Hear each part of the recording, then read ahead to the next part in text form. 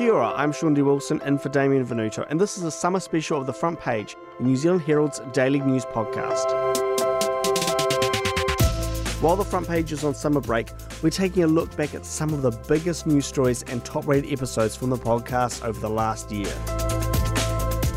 Back in April, 2 record drug busts within New Zealand's borders prompted us to take a look at why more and more drugs were passing into Aotearoa. In the months since, more stories have landed in the New Zealand Herald newsroom of record hauls, including 140 kilograms of cocaine seized at the ports of Auckland, 25 kilograms of meth found inside a Canadian man's suitcase, and $25 million worth of cannabis seized in Auckland. With so many drugs passing through our borders, or at least trying to, let's revisit my chat on The Front Page with New Zealand Herald senior crime writer Jared Savage to find out why these drug busts are getting bigger.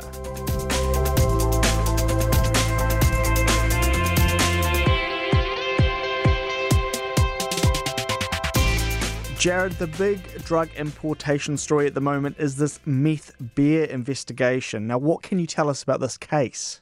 Yeah, it's a really interesting one. The media got a note from the police about a month ago with quite a strange warning on it. It was basically saying, look out for this honey beer house beer. We think there's methamphetamine inside the cans and they're being distributed around the community. There wasn't a whole heap of more information in there, but what came to light was the police had cottoned onto this because some poor fellow called Aidan Segala had actually died not long after consuming one of these beers. And what was revealed after that? It seems there was a large importation of pallets and pallets of beer cans that have been imported into the country.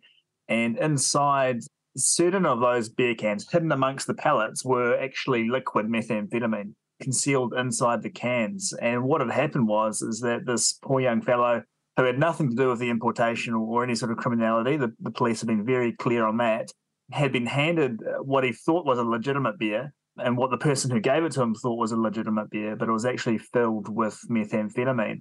You know, he died shortly afterwards. You know, there's a suspicion that, of course, he's died from the toxicity from the drugs. And the police began investigating his death, and then they quickly cottoned on to these beers. And from that, they've found this large industrial kind of warehouse where there's pallets and pallets of beers.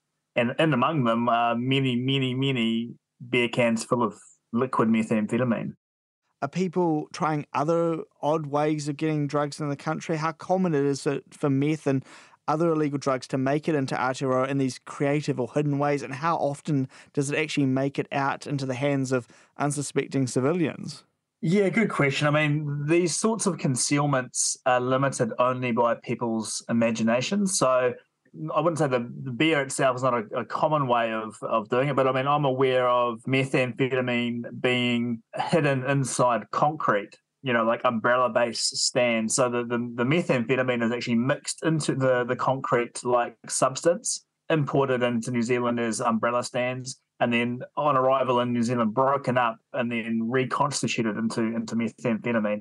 They're in plastic bags within the concrete, is that right? No. The actual methamphetamine is mixed in with the concrete. So if you broke it open, you would just see what you think is concrete. So how do they extract it then? Oh, well, it then goes through a long, complicated process where they break up the concrete and then sort of using heat and different liquid extraction methods, reconstitute it into methamphetamine. The heavier bits of concrete fall away. I mean, I'll give you a couple of other examples. I'm aware of drugs being imported into New Zealand as sort of like cameo cream kind of biscuits where you've got like a jam or a cream type substance in between the two biscuits. The drugs have been mixed into that cream bit and then lodged between two legitimate biscuits and then packaged up as a packet of biscuits. Drugs hidden inside cans of paint. It really is just limited by imagination, and police and customs officers in particular have quite a difficult time working out what's legitimate and what's not. We're only a few months into this year, but we've already seen multiple large-scale drug busts in New Zealand. Now, back in February, nearly 4 tons of cocaine was recovered from the Pacific Ocean in one of the country's largest drug busts. Today we are revealing the details of a significant seizure of cocaine in an operation led by New Zealand Police. We believe we've dealt a significant blow to an international criminal syndicate's operation after we intercepted 3.2 tonnes of cocaine that had been dropped at a floating transit point in the middle of the Pacific Ocean. This is the largest find of illicit drugs by New Zealand agencies by some margin. So why are we seeing these big drug busts? Is this due to more being imported into the country, or are cops becoming just better at making these busts? It's a bit of both. I mean, if we can just rewind a little bit, so 20 years ago to when methamphetamine first kind of arrived in New Zealand as a popular drug, the police would be over the moon at finding 1 kilogram of methamphetamine. That'd be front page news, $1 million worth of meth that would have been at that time. Now, 1 kilogram is nothing. Low-level, small-time dealers carry around more than that in the trunk of their car. So we've had this escalation over the past 20 years where the busts have just become bigger and bigger and bigger. For many years, the biggest ever bust in 2006 was about 100 kilograms of meth. That remained the benchmark for about 10 years until 500 kilos was found up in Northland, which was a mind-blowing discovery at the time. But now I wouldn't say that's routine, but we've had several other importations of a similar size. We've actually had one that is more than that, about 600 kilograms. I wouldn't be surprised if this honey bear one ends up being more. That's because essentially international organised crime syndicates see New Zealand, although we're a small market, we're a very lucrative market. So by flooding the market here with large amounts of drugs, they're making a lot of money, and that's been sent offshore. Now, on the flip side of it is that the police are also, and customs, I should say, are also getting better and better at investigating these groups, different techniques to catch them and gather the evidence and to stop them. So it's a wee bit of both, but we're definitely at a point now, the once 100-kilogram record is now routine. So if this is the new norm, how lucrative is New Zealand's drug market? To give you an idea, so a lot of the drugs now are coming from Southeast Asia, where they're being manufactured in large super laboratories in the middle of the jungle, basically, in the Golden Triangle, and also from Mexico cartels. So these are large organizations sending hundreds, if not thousands of kilograms of drugs all around the world to different countries. And New Zealand has caught the attention of these groups because of the amount of money that can be made. So say a kilogram of meth, which can be purchased in Mexico for $1,000, in the United States, it's probably going to cost you about $5,000 at a wholesale level. In New Zealand, it's worth anywhere between $80,000 to $160,000 at a wholesale level. So there's a huge amount of profit there to be made because of the demand for the drug. So the profit margins are so high that it's worth it for these groups. And with that demand, we're now starting to see fentanyl and the more potent methotrexate, which is an interesting one to say, show up as well. Is there a risk that we're going to start being targeted with more potent and potentially even deadlier drugs? Yeah, it's a good question. And it's something that has been on the minds of drug educators and different government officials for a few years now. So fentanyl is a synthetic opioid, a man-made version of heroin, basically, and very, very addictive, and people overdose on it. So people don't really overdose on methamphetamine all that often here unless it's accidentally ingested, like that poor boy in the beer cans case. But fentanyl in the United States about 4 years ago, like tens of thousands of people were dying because they were taking too much. Now, that raised the alarm here around, well, we need to be prepared for this. We've actually had very few cases of fentanyl being imported here. There was a scare about a year ago where some party goers or concert goers consumed some, and about a dozen of them ended up in hospital. No fatalities, thankfully. So there's always that risk, because if there's a demand for it, people will supply it. But at the moment, we haven't really seen that be a huge problem here. We need to be ready for it, just in case. But really, methamphetamine is still far and away the number one consumed drug in New Zealand, followed by MDMA or ecstasy, and increasingly more cocaine.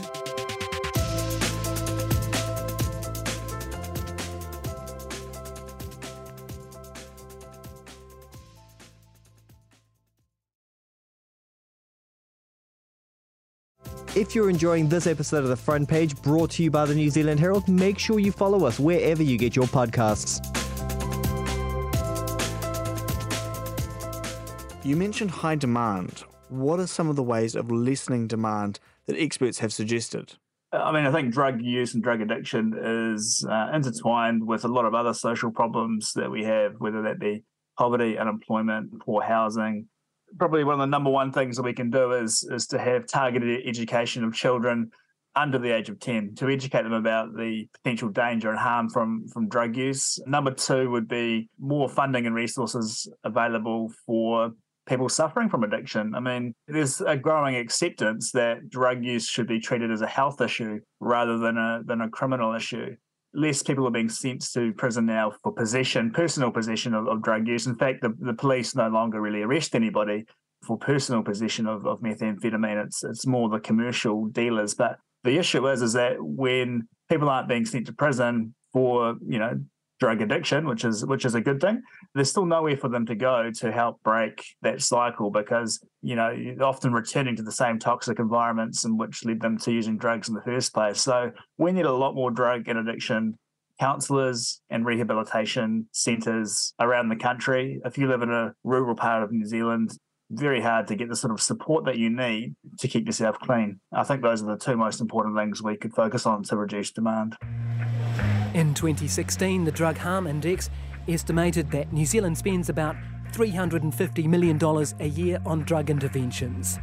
Of that, $170 million was on courts and prisons.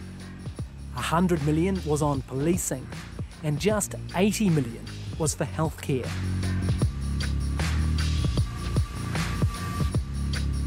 You recently reported on the case of a Mr. Big type, a leader of a cartel, who was arrested in Spain over a huge shipment of meth to New Zealand. What happened there? Yes, we've got to be a little bit careful because the matter's now before the courts. But what we can say is that there was a massive shipment of methamphetamine into New Zealand. What happened was that a fishing boat left the east coast of the Bay of Plenty, travelled about 100, 200 kilometres out to sea and met a mothership where 500 kilos of meth was transferred at sea, brought back into the country, and then split up into multiple 200 kilo plus caches of drugs and then sold.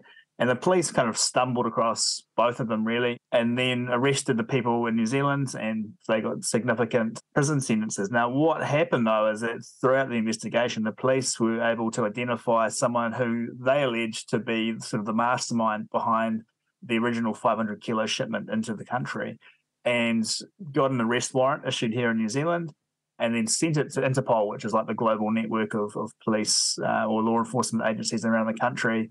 Lo and behold, 6 months later, the person that they alleged to be the Mr. Big or the mastermind behind that shipment was arrested in Spain and then has been extradited back to New Zealand to face charges around that. So to me, what is the most significant aspect of that arrest or that successful extradition is the fact that someone who the New Zealand police alleged to be behind it, there's been cooperation between law enforcement agencies to send this person back to New Zealand, and then the evidence has been put before the courts. It's relatively rare for that to happen. Yes, because presumably extradition is often not an option.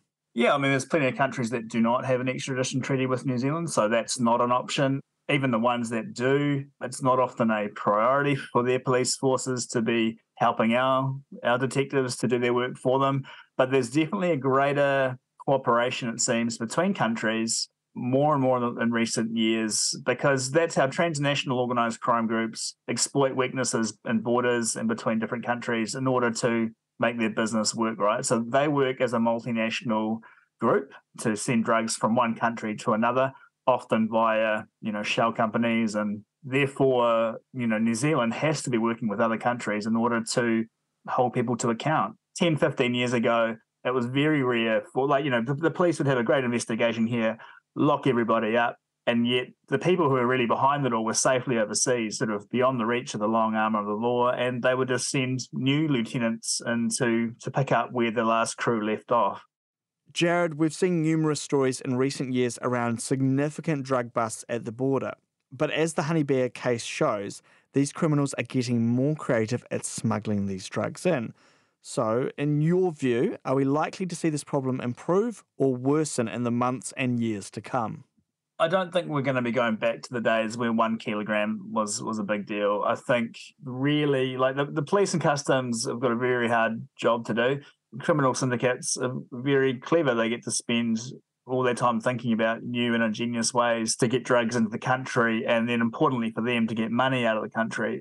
So I don't think it's going to get any better. I think obviously law enforcement needs all our full support in regards to doing that work. Given our success and some pretty good extraditions of late, hopefully that will make people think twice about it.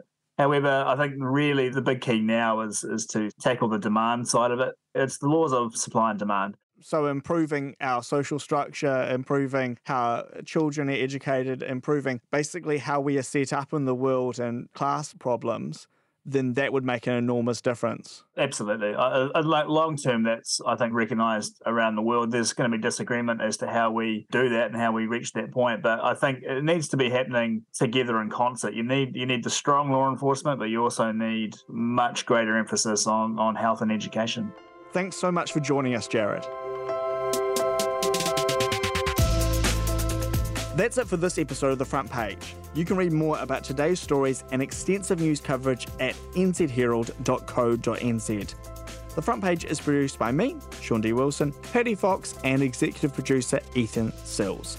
Subscribe to The Front Page on iHeartRadio or wherever you get your podcasts.